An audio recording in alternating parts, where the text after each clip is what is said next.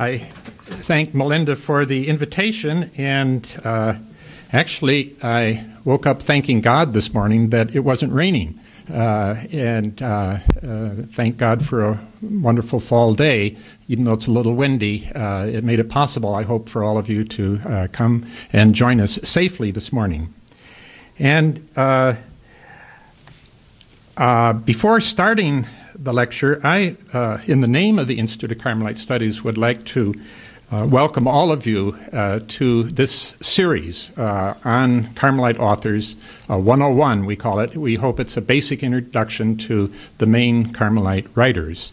And to welcome you who were with us for the first three lectures in the spring semester, and those who are with us for the first time, to welcome you and hope you will join us again in November and December for the other two lectures on Blessed Elizabeth of the Trinity, and in December on Edith Stein. I also want to thank Melinda and the Continuing Education Department of Boston College School of Theology and Ministry, as well as Boston College's Center for the Church in the 21st Century, for co-sponsoring with our institute this series on Carmelite authors. You may not be aware of this, but the bond between the Jesuits and the Carmelites goes way back to the days of St. Teresa of Avila's reform of the Carmelites in 16th century Spain. Teresa herself was deeply indebted to the Jesuits for the spiritual guidance that she received from them.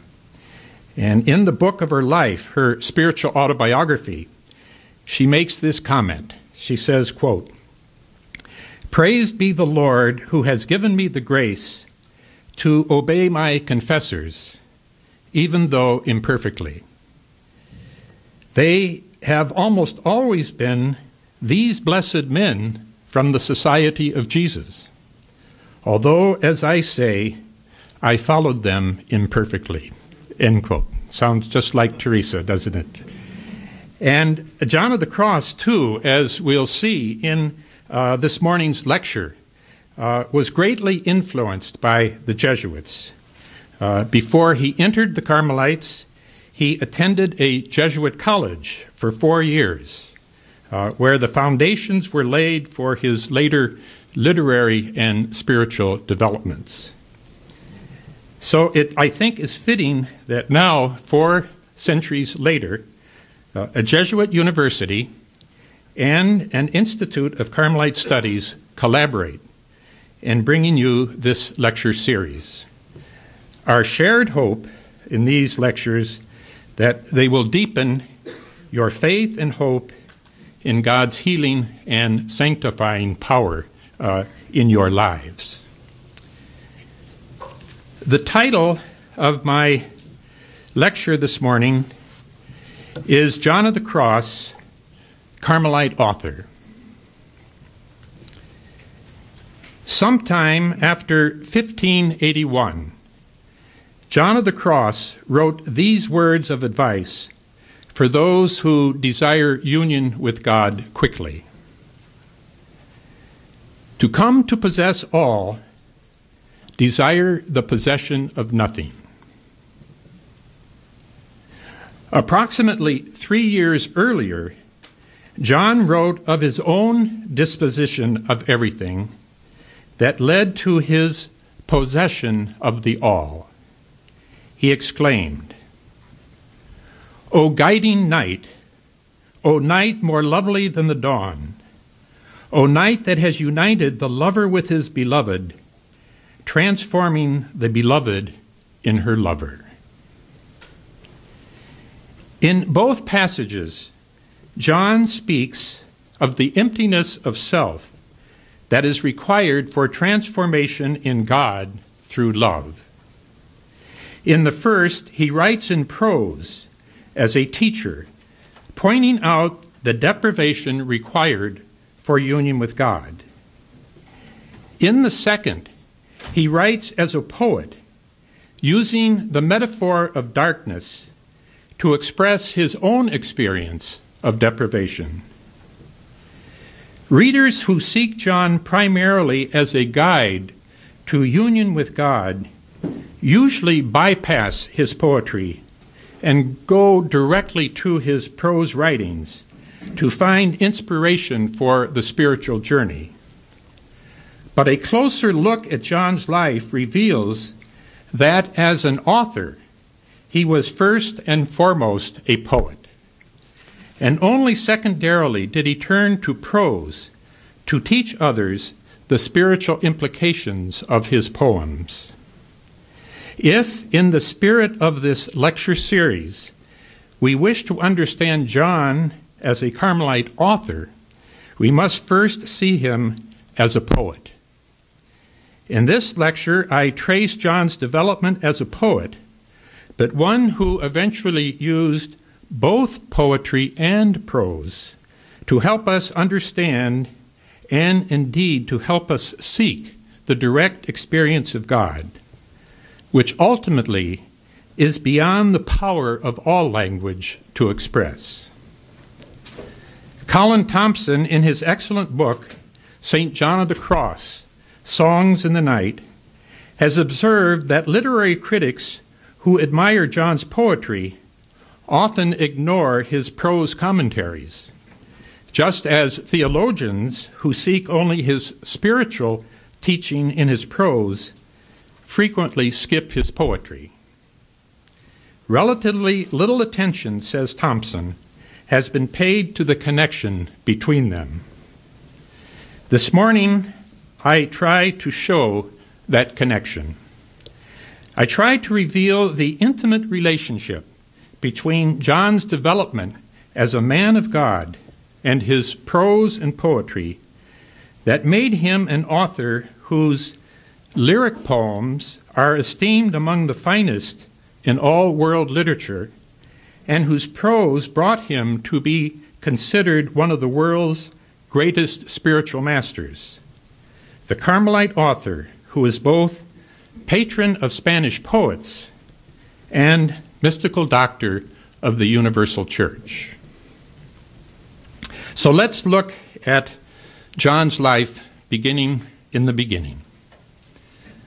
Juan de Yepes was born into poverty in 1542 in the small Spanish farming village of Fontiveros, located in the plains of Castile, 25 miles northwest of the city of Avila.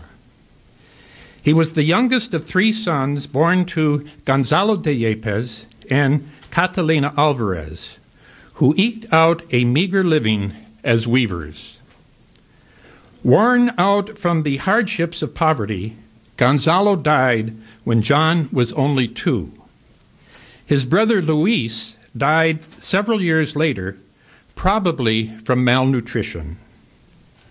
Rejected in her efforts to find support from her husband's prosperous relatives in Toledo, Catalina moved her family to Medina del Campo, a busy commercial center north of Avila, with a population of 30,000, where she could earn a living as a weaver and find institutional help in raising her 2 sons. In Medina, Catalina placed John in the Colegio de la Doctrina, a residential institution in which orphans and children of the poor were clothed and fed, taught to read and write, instructed in the fundamentals of their Catholic faith, and apprenticed in a trade that could secure their later livelihood. Early in his teens, John came under the patronage of Don Alonso Alvarez de Toledo, administrator and chaplain of Medina's Hospital de la Concepcion, which was devoted solely to caring for victims of the bubonic plague and other contagious venereal diseases. There, in exchange for room and board, John both served as an orderly and begged alms in the streets for the 50-bed hospital. Don Alonso also provided paternal guidance for John through his adolescence and arranged for him to attend the new Jesuit college that opened in Medina in 1551, located near the plague hospital. From ages of 17 to 21, John divided his days between his work in the plague hospital and his education with the Jesuits. From his earliest years, John thus knew deprivation firsthand: poverty, loss of a father and brother through death, dependency on the charity of others, and daily contact with serious disease. Yet he was also blessed with a caring and resourceful mother, an interested adult mentor, and a classical spiritual Christian education. These formative years undoubtedly begot in John's heart a longing for a life that transcends the limitations of this world and union with the God who is the source of the love and generosity he found in his family, his mentor, and his teachers. The memory of these years likely inspired him in later life to write the following in his The Ascent of Mount Carmel, quote, "All the wealth and glory of creation, compared to the wealth that is God, is utter poverty and misery in the Lord's sight. The person who loves and possesses these things is completely poor and miserable before God and will be unable to attain the richness and the glory of the state of transformation in God." End quote.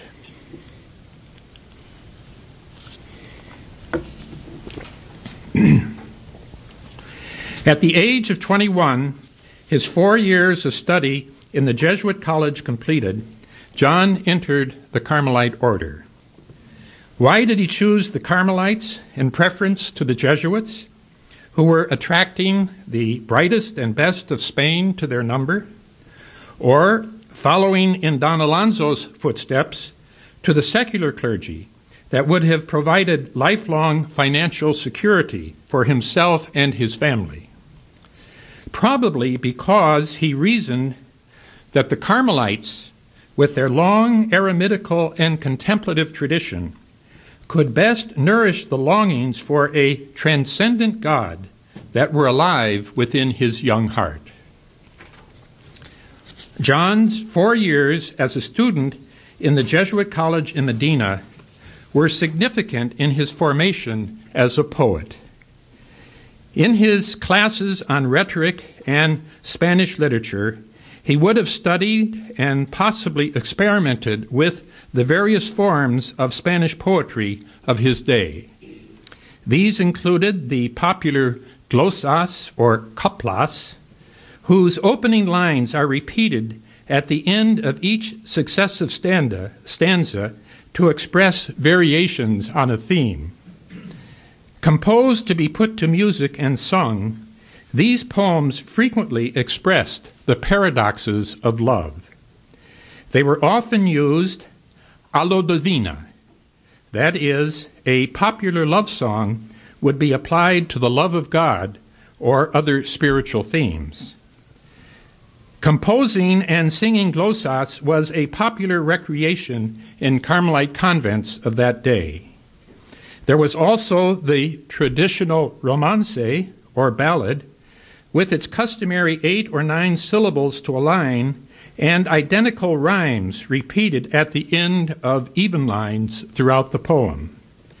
This was the literary genre of the great 12th century Spanish epic poem El Cid. Finally, there was the artistic lira, or canción, or the lyric poem. More elevated and complex than either the glossa or romance, the lyra usually sang of intense love, either human or divine. All of John's later poetic writings would be expressed in one of these three formats: the glossa, romance, or lyra. And these he probably learned before he entered the Carmelites. And so let us turn now to his entry into the Carmelite order. Drawn by his desire for union with God and schooled in the poetic forms of his day, John entered the Carmelite novitiate in his hometown of Medina del Campo in 1563. Following a year's novitiate, he went on to the Carmelite House of Studies, San Andres, at the prestigious University of Salamanca to prepare for ordination to the priesthood. A bright and responsive student, John excelled in his philosophical and theological studies and was eventually made a prefect of studies, a position similar to a graduate teaching assistant today, with responsibilities to teach class daily and participate in public defense of theses. At Salamanca, John was ordained to the priesthood in July 1567. Despite the success of his student years, John was nonetheless in a vocational crisis by the time of his ordination. As we learn from St. Teresa of Avila in the book of her Foundations, John was planning to leave the Carmelites for the Carthusians. Because John himself is silent on the matter, we can only speculate about the cause of this crisis. John, who had joined Carmel to satisfy his longing for union with God, probably reasoned, after 4 years at Salamanca, that his future as an ordained mendicant priest would probably be spent in academia, possibly even as a teacher at Salamanca. After only 4 years in religious life, this prospect would likely have threatened his desire for a contemplative life, making the silence and solitude of the Charterhouse appear as the only place where his longing for contemplation could be satisfied. It is uncertain when John began writing his own poetry. Most think his poetic activity began in the Toledo prison in 1577, 10 years later. However, it is altogether possible that his vocational crisis occasioned his first poem. Consider, for example, this poem written in the glossa or copla style. The title, Coplas del mismo hechas sobre un éxtasis de arte contemplación. Enteneme donde no supe y quedeme no sabiendo, toda ciencia transcendiendo. And translated, that is, stanzas concerning an ecstasy experienced in high contemplation. I entered into unknowing, and there I remained unknowing, transcending all knowledge. And the stanzas continue in English translation. I entered into unknowing, yet when I saw myself there, without knowing where I was, I understood great things. I will not say what I felt, for I remained in unknowing, transcending all knowledge. That perfect knowledge was of peace and holiness, held at no remove in profound solitude. It was something so secret that I was left stammering, transcending all knowledge. I was so whelmed, so absorbed and withdrawn, that my senses were left deprived of all their sensing, and my spirit was given an understanding while not understanding, transcending all knowledge. He who truly arrives there cuts free for himself. All that he knew before now seems worthless, and his knowledge so soars that he is left in unknowing, transcending all knowledge. This knowledge in unknowing is so overwhelming that wise men disputing can never overthrow it, for their knowledge does not reach to the understanding of not understanding, transcending all knowledge. Assuming that John had one of these ecstatic religious experiences during his seminary years, it would have reinforced his desire to leave the disputations of the academics at Salamanca, los sabios arguyendo, for the Carthusian solitude that represented to this young, inexperienced friar of 25 a way of knowing God directly that transcends scientific theology. No sabiendo toda ciencia transcendiendo.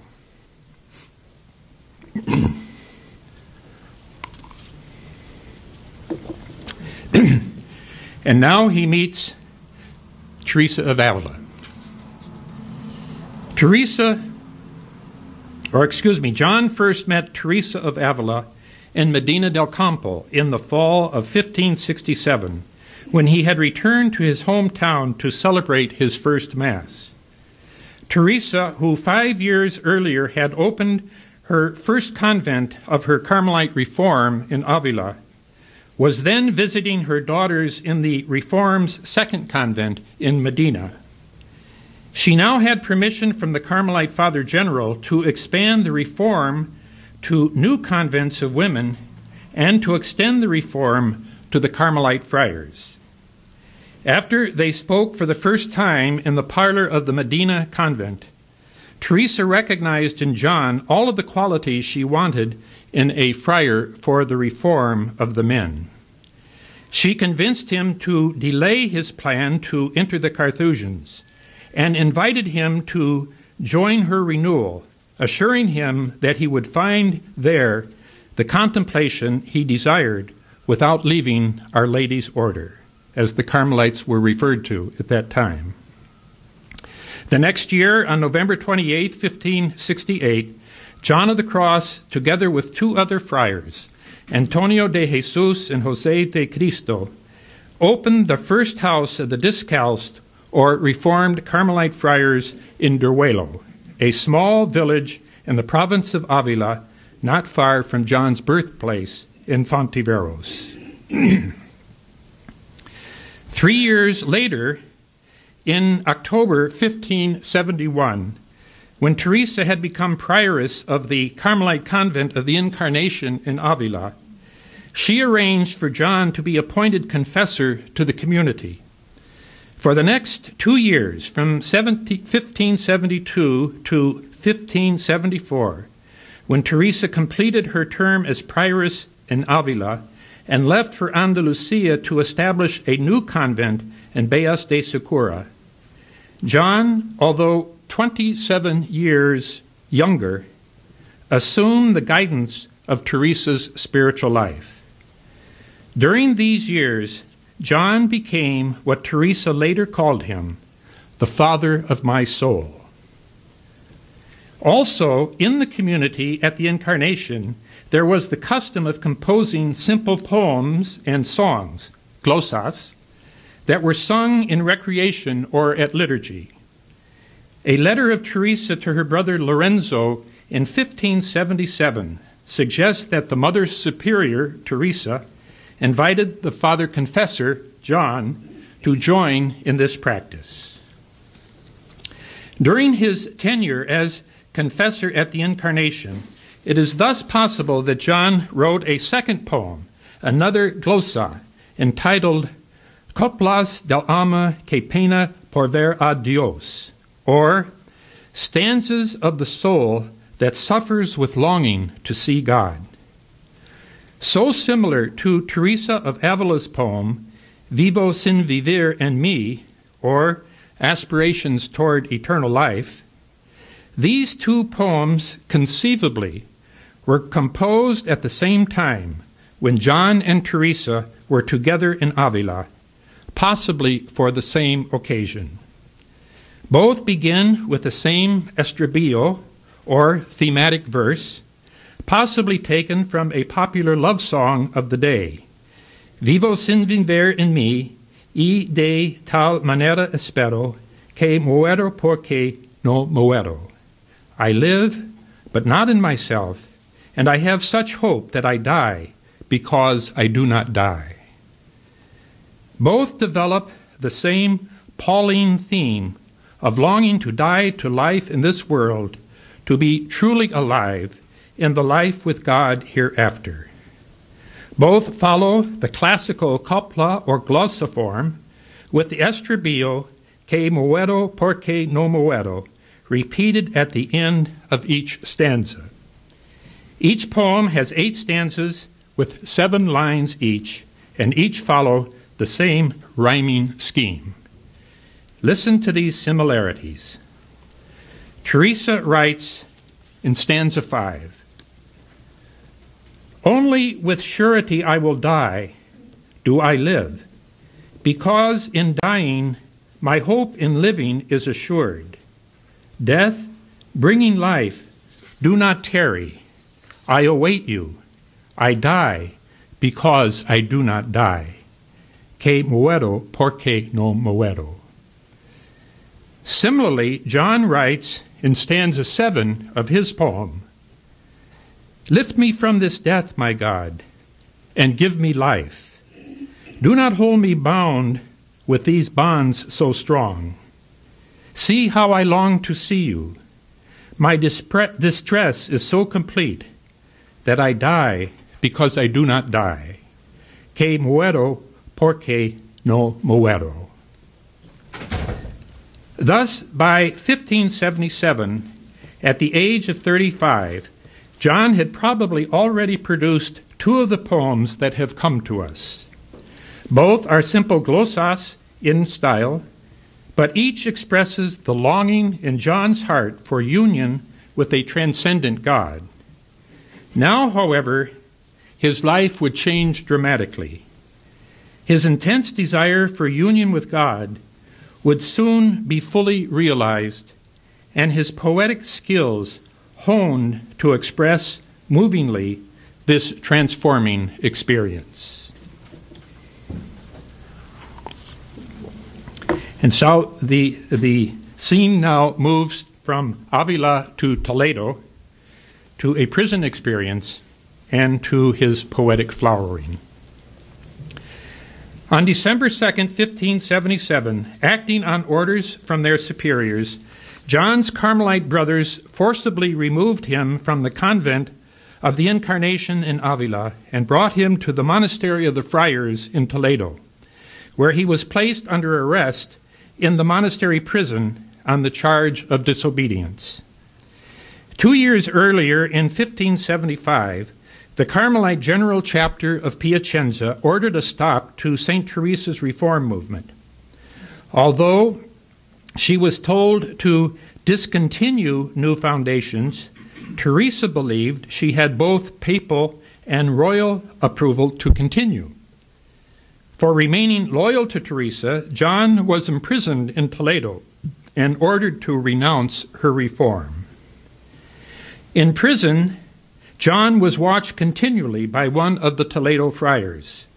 After 2 months in a monastery cell, he was transferred to a room that was little more than a dark closet with barely enough light from a small window for him to read his breviary.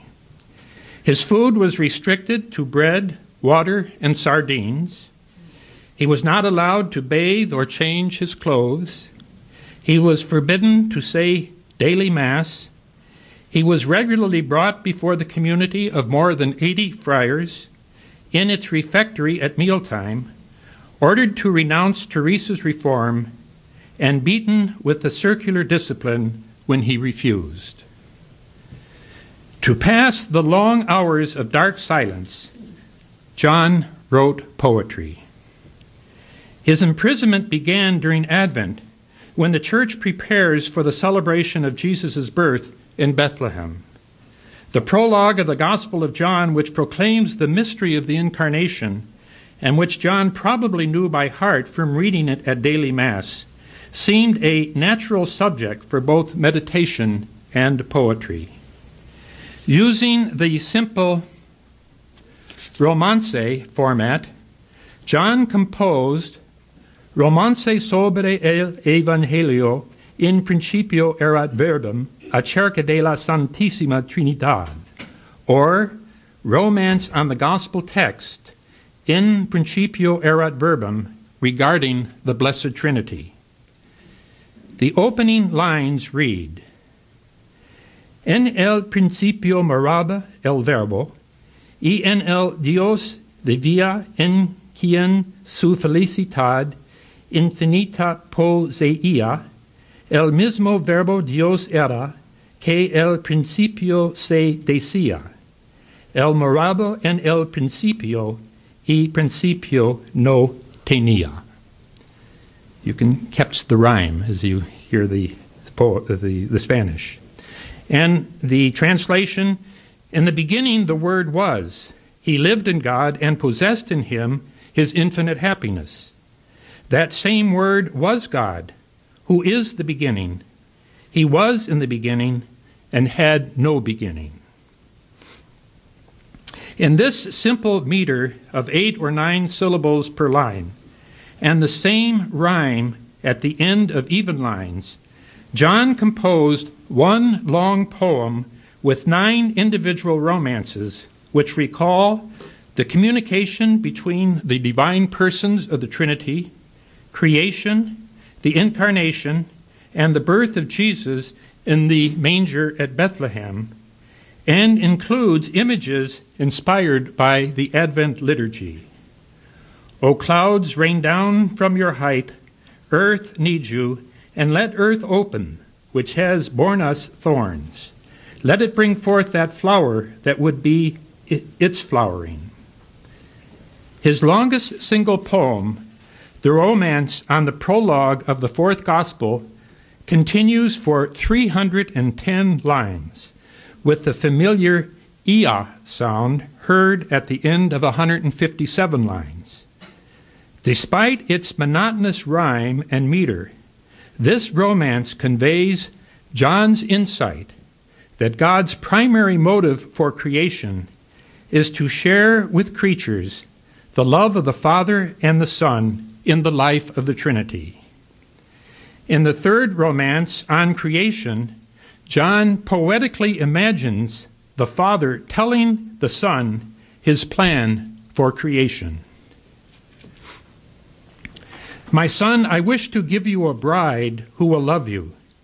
Because of you, she will deserve to share our company and eat at our table the same bread I eat, that she may know the good I have in such a son, and rejoice with me in your grace and fullness. John's imprisonment dragged on beyond Christmastide into the early months of 1578. His superiors' continual demand that he leave Teresa's reform surely began to wear on his patience. Once again, he turned to the Bible and the Romance form to help work through his growing resentment toward his brothers. Taking Psalm 137, Super Flumina Babylonis, by the rivers of Babylon, Israel's lament during the Babylonian captivity, John transformed the psalm to lament his own exile and sublimate his bitterness toward his brother Carmelites.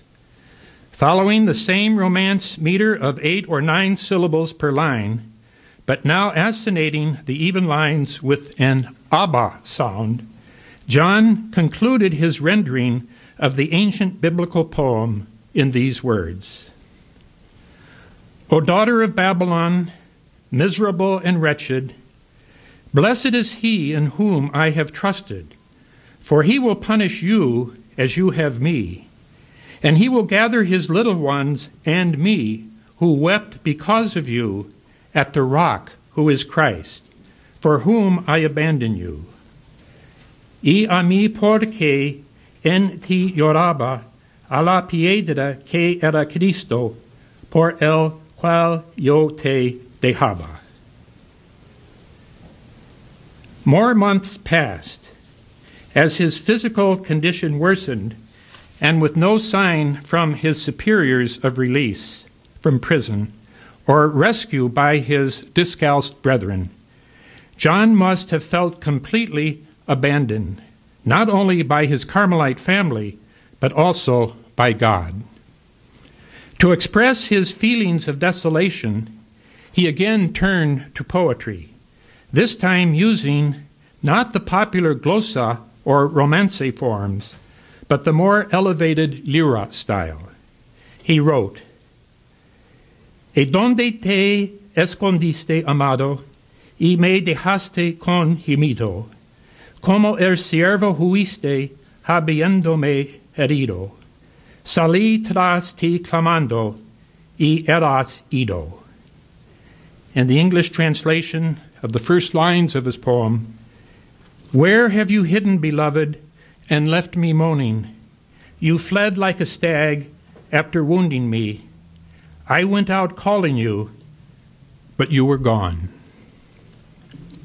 And yet, in the midst of this feeling of being abandoned by the one for whom he had given up everything to find, John also discovered in the sensory and spiritual deprivation of prison confinement that the beloved was already present within himself, inviting him to mutual self-surrender. In a later stanza, John continues, "In the inner wine cellar I drank of my beloved. There he gave me his breast, and there he taught me a sweet and loving knowledge. And I gave myself to him, keeping nothing back. There I promised to be his bride." Like the two earlier poems written in captivity, John drew on the Bible for inspiration, this time from the Old Testament Song of Songs, which included the theme of the lover losing and again finding the beloved.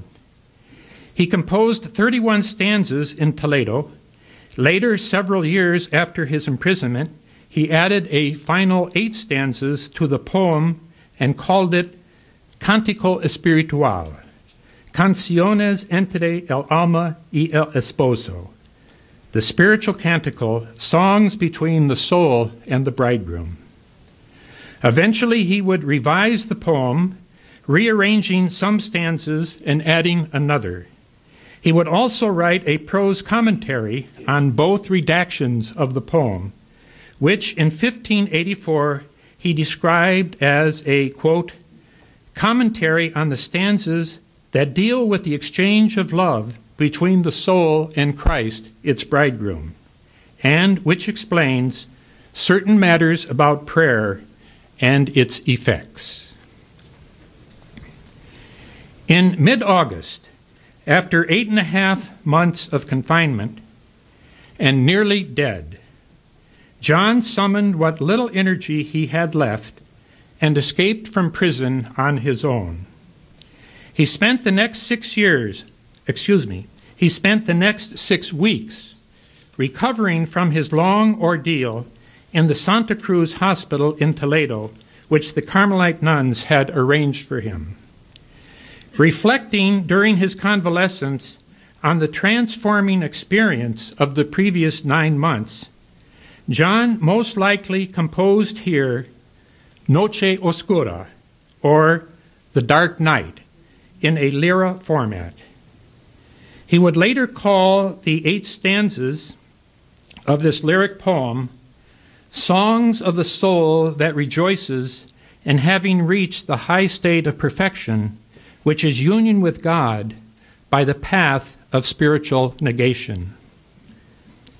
Using the metaphor of night to symbolize his long period of sensory and spiritual deprivation in prison, John sings in the 5th stanza of how his night of negation occasioned his transformation in his loved one. O noche que guiaste, O noche amable más que el alborada, O noche que juntaste amado con amada, amada en el amado transformada. And in translation, English translation, O guiding night, O night more lovely than the dawn, O night that has united the lover with his beloved, transforming the beloved in her lover. And in the final stanza 8, John rejoices in the effects of this transformation. I abandoned and forgot myself, laying my face on my beloved. All things ceased. I went out from myself, leaving my cares forgotten among the lilies. Noche Oscura, or The Dark Night, was John's masterpiece, recognized today as perhaps the most exquisite lyric poem in all Spanish literature, and among the finest of world literature. The poem, which captures his transforming mystical experience in Toledo, also marks John's ultimate achievement as a poet. Thus, at the age of 37, he had come to union with God, the primary goal of his life. At the same time, he had fully developed his gifts as a literary artist. He was now both a mystic and a poet.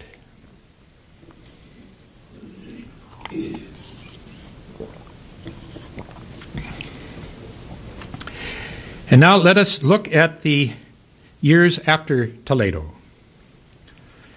The remaining 13 years of John's life, from his escape in Toledo until his death in Úbeda, Andalusia, in 1591, at the age of 49, were years of intense administrative and pastoral activity.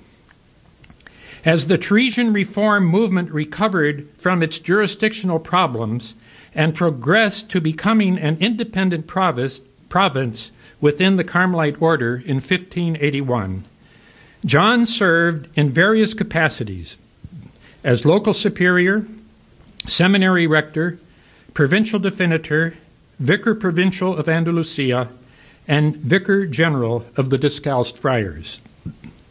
So demanding were his administrative responsibilities that he stated in a letter to a Carmelite prioress in 1586 that, quote, "The Lord gives us so much to do these days that we can hardly keep up with it all," end quote. John's administrative work went hand in hand with his pastoral activities, especially his ministry of spiritual guidance.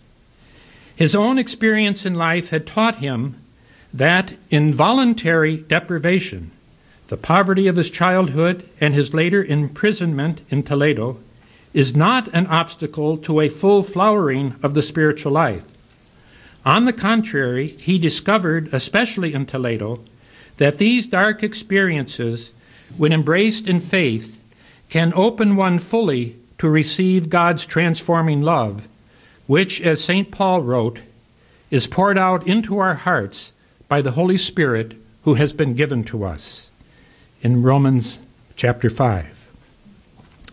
Now John confidently counseled others to embrace the voluntary deprivations of sensory and spiritual non-attachment, or self-emptying, so that they may receive the same transforming love in their own lives. Thus, in a letter to the community of Carmelite nuns in Beas de Segura, John wrote, quote, "The waters of inward delights do not spring from the earth. One must open toward heaven the mouth of desire, empty of all other fullness, that thus it may not be reduced or restricted by some mouthful of another pleasure, but truly empty and open toward him who says in the Psalms, 'Open your mouth wide, and I will fill it.' Accordingly," John continues, "those who seek satisfaction in something no longer keep themselves empty, that God might fill them with his ineffable delight." End quote.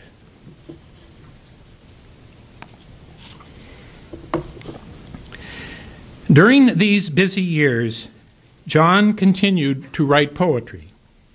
He composed 5 more glosas or koplas.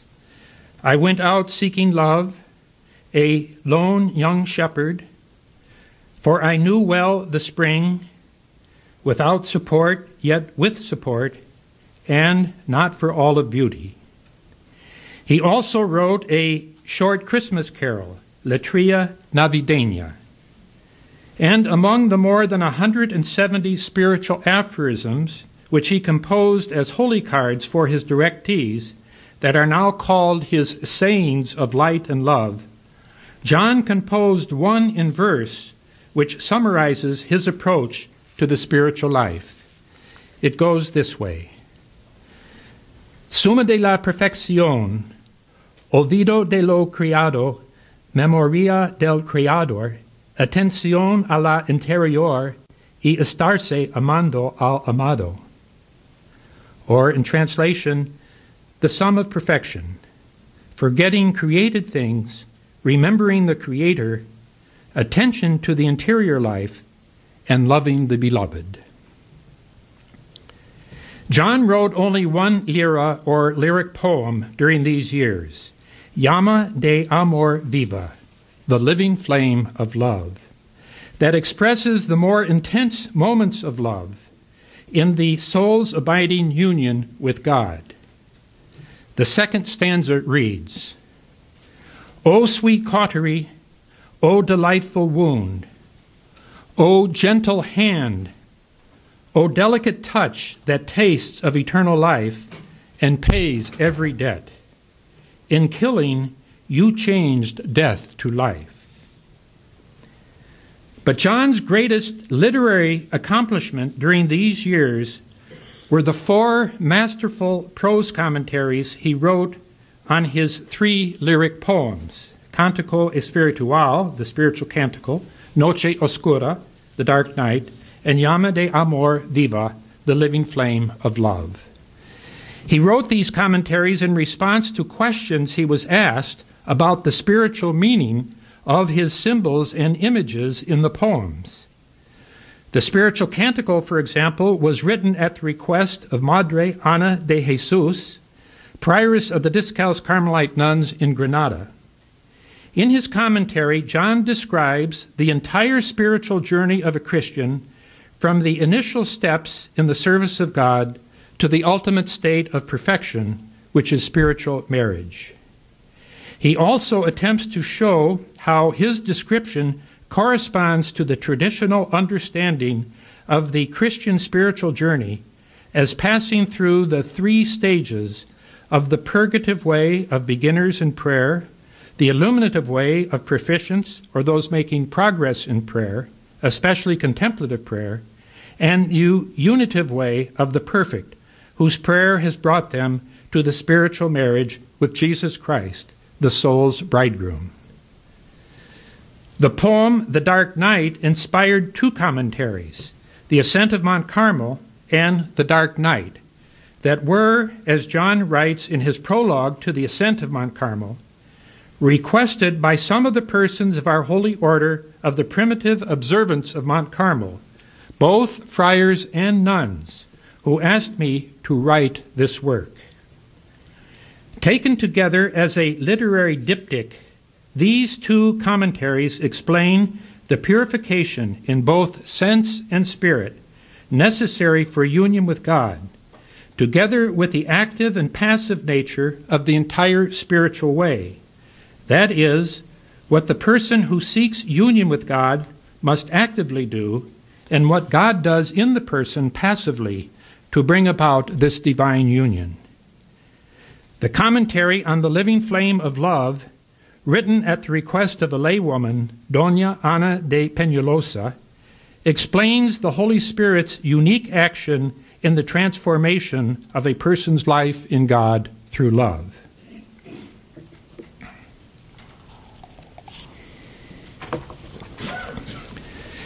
John's prose in these commentaries is straightforward and didactic, geared to making clear to the reader his spiritual teaching.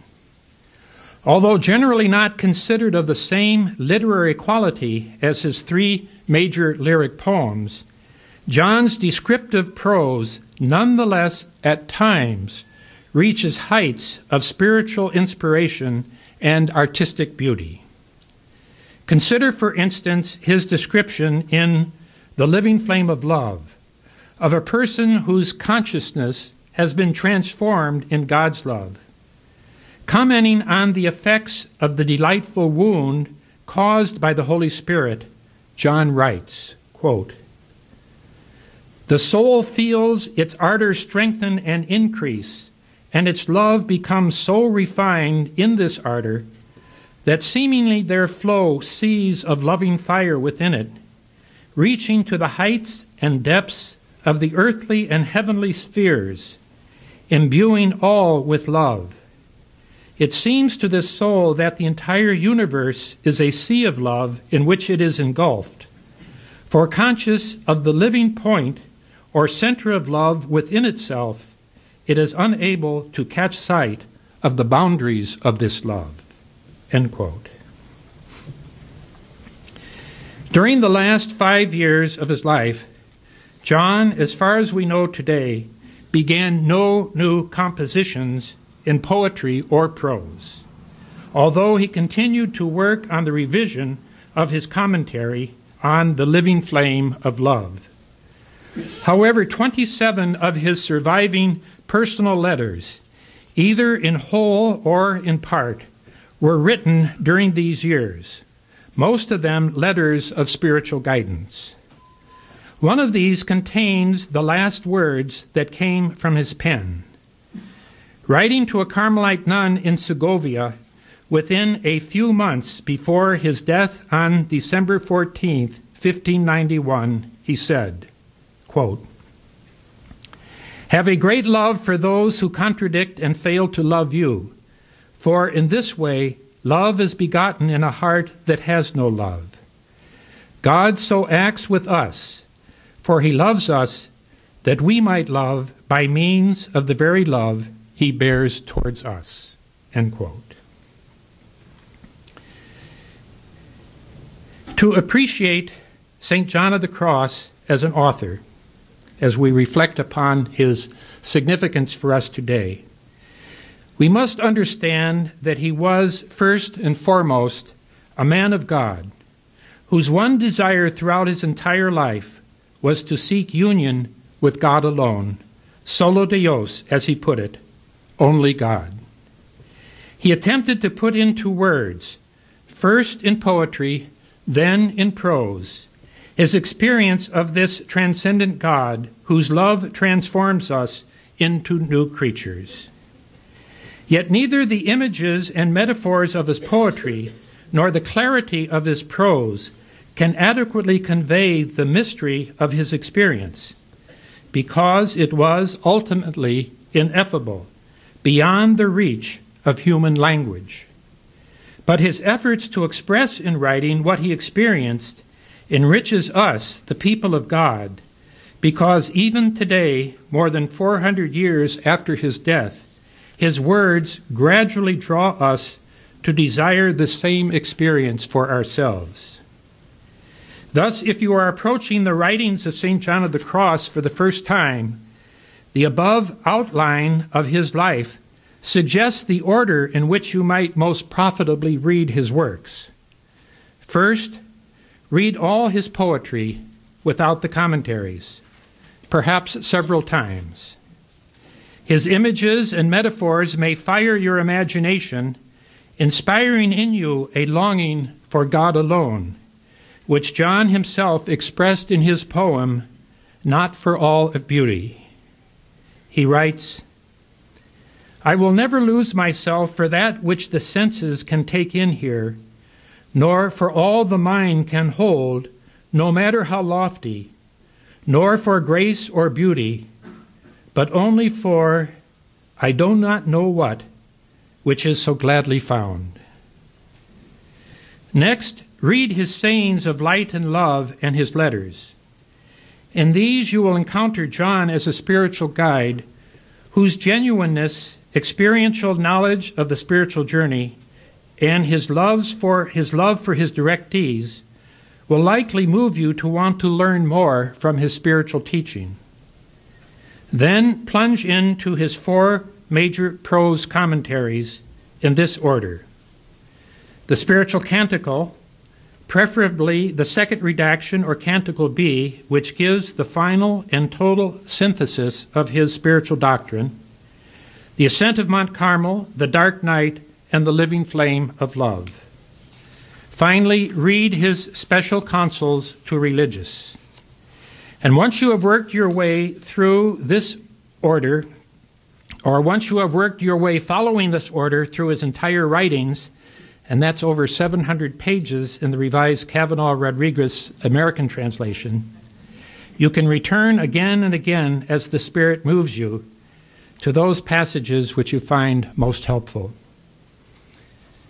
What will you find in the writings of St. John of the Cross?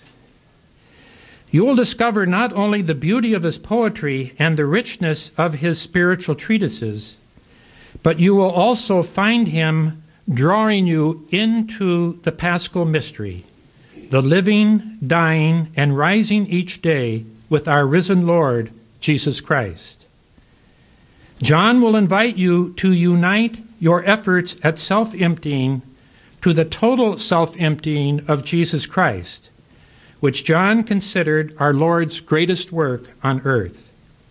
For through his death on the cross, Jesus brought about the reconciliation and union of the human race with God through grace, as John writes. John's writing will help you discover for yourself the truth of his conviction that the spiritual journey of the Christian, quote, does not consist in consolations, delights, and spiritual feelings, but in the living death of the cross, sensory and spiritual, exterior and interior, end quote.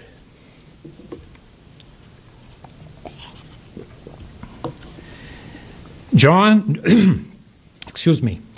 drawn by John's writings into the Paschal mystery of our risen Lord, let us now conclude these remarks in prayer with John's own prayer of a soul taken with love, which is found among his sayings of light and love. He writes,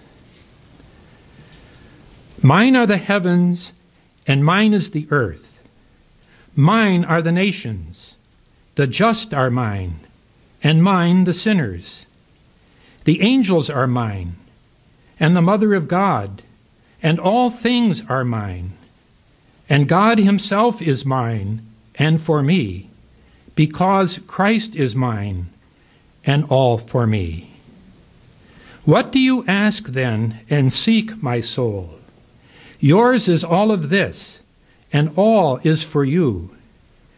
Do not engage yourself in something less, or pay heed to the crumbs that fall from your Father's table. Go forth and exalt in your glory. Hide yourself in it and rejoice, and you will attain the petitions of your heart. Amen." Thank you.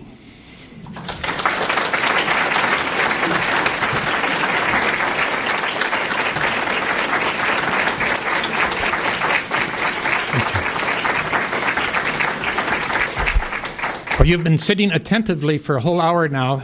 We're going to have some questions, but first, just to, in your place, stand up, take a stretch, don't leave, but just to kind of change for a bit. Well, this is an opportunity to ask any questions you have, questions for clarification or any critique you might have of the presentation, or any reflections that you might like to share with your experience of John or his writings or of what I have shared with you. Now, I want to ask, so that we can get this, that when you ask a question, if you raise your hand, and then the person with the mic will come over and give you the mic, and if you speak into the mic, then we can all hear it. After 9/11, 9/11, the Spanish government sent us medieval artwork, Spanish artwork. Spanish artwork. Did you see that in New York? It was exhibited in a big cathedral in New York. Uh-huh. And you felt it knocked your eyes out. Uh-huh. And you felt that special radicalism, totalism of devotion beyond anything the rest of the West has ever seen or lived in these artworks. The government scoured the country for the best they had. Yes. To console the American nation.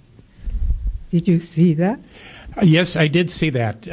Come to think of it, if it's the one I'm thinking of, it was Cathedral of New York. Yes, it took.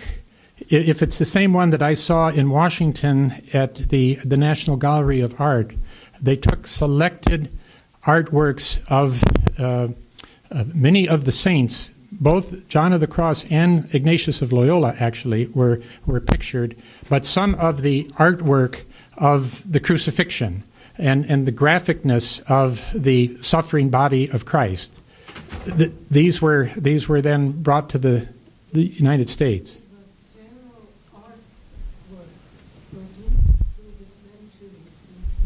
General artwork produced through the centuries in Spain. Yes. Mm-hmm.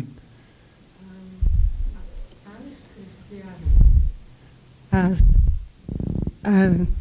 a devotion that's so fierce.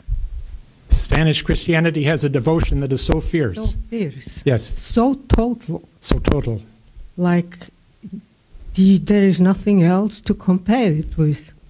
And you saw it in what they sent us to console the nation with the art. With the art, right.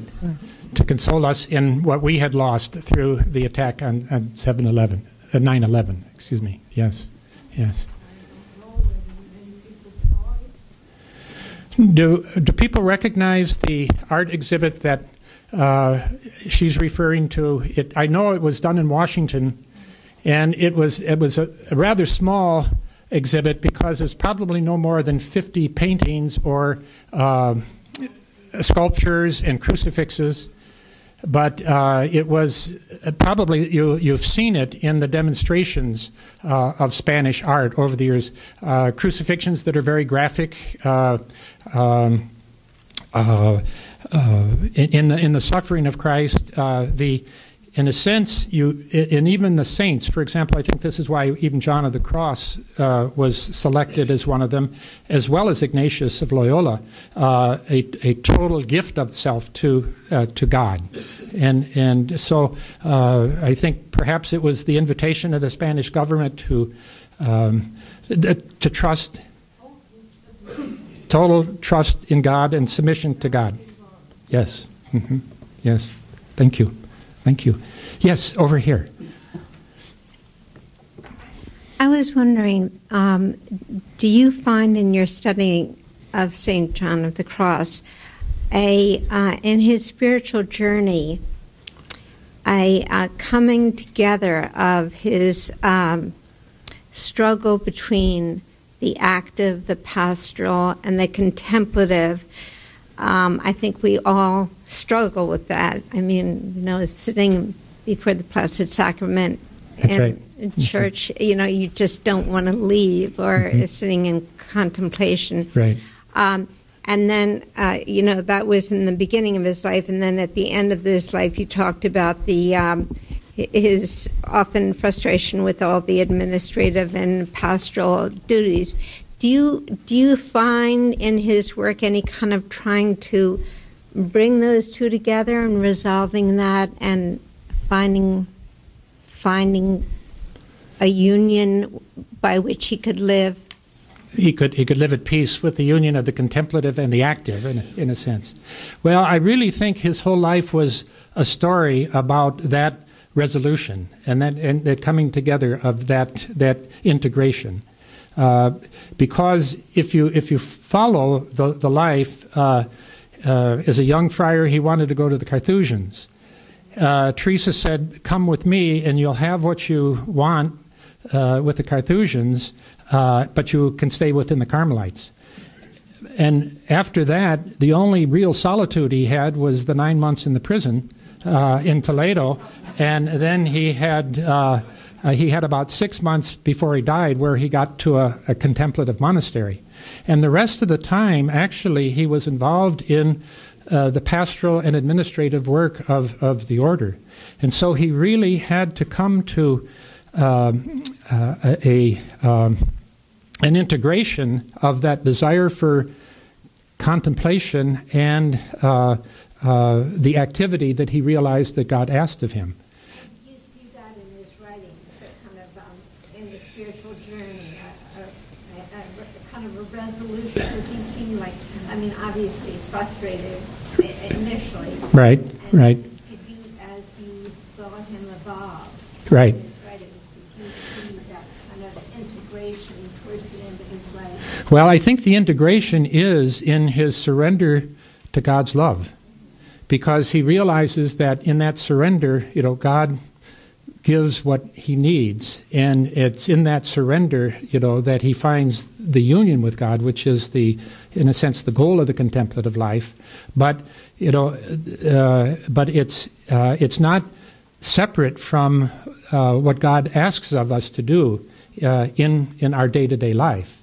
So I think he was able to come to, and I think his writings do recognize that the real union with God is union of one's will with the will of God.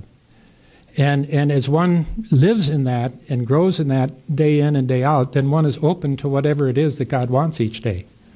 And I do think that becomes very, very clear in his writings. And the interesting thing, particularly in the Ascent of Mount Carmel and the Dark Night, it's a diptych work. It's his commentary on the poem The Dark Night. But it underscores that this journey is a collaborative effort between God and the soul.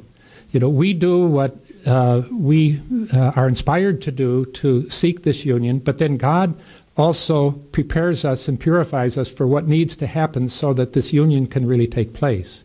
And I think that's where he really, he desired deeply, I think, a solitary life, but I think he was able to accept that in terms of union with God and transformation with God, it was the Spirit within him that brought about this union, ultimately this union with God.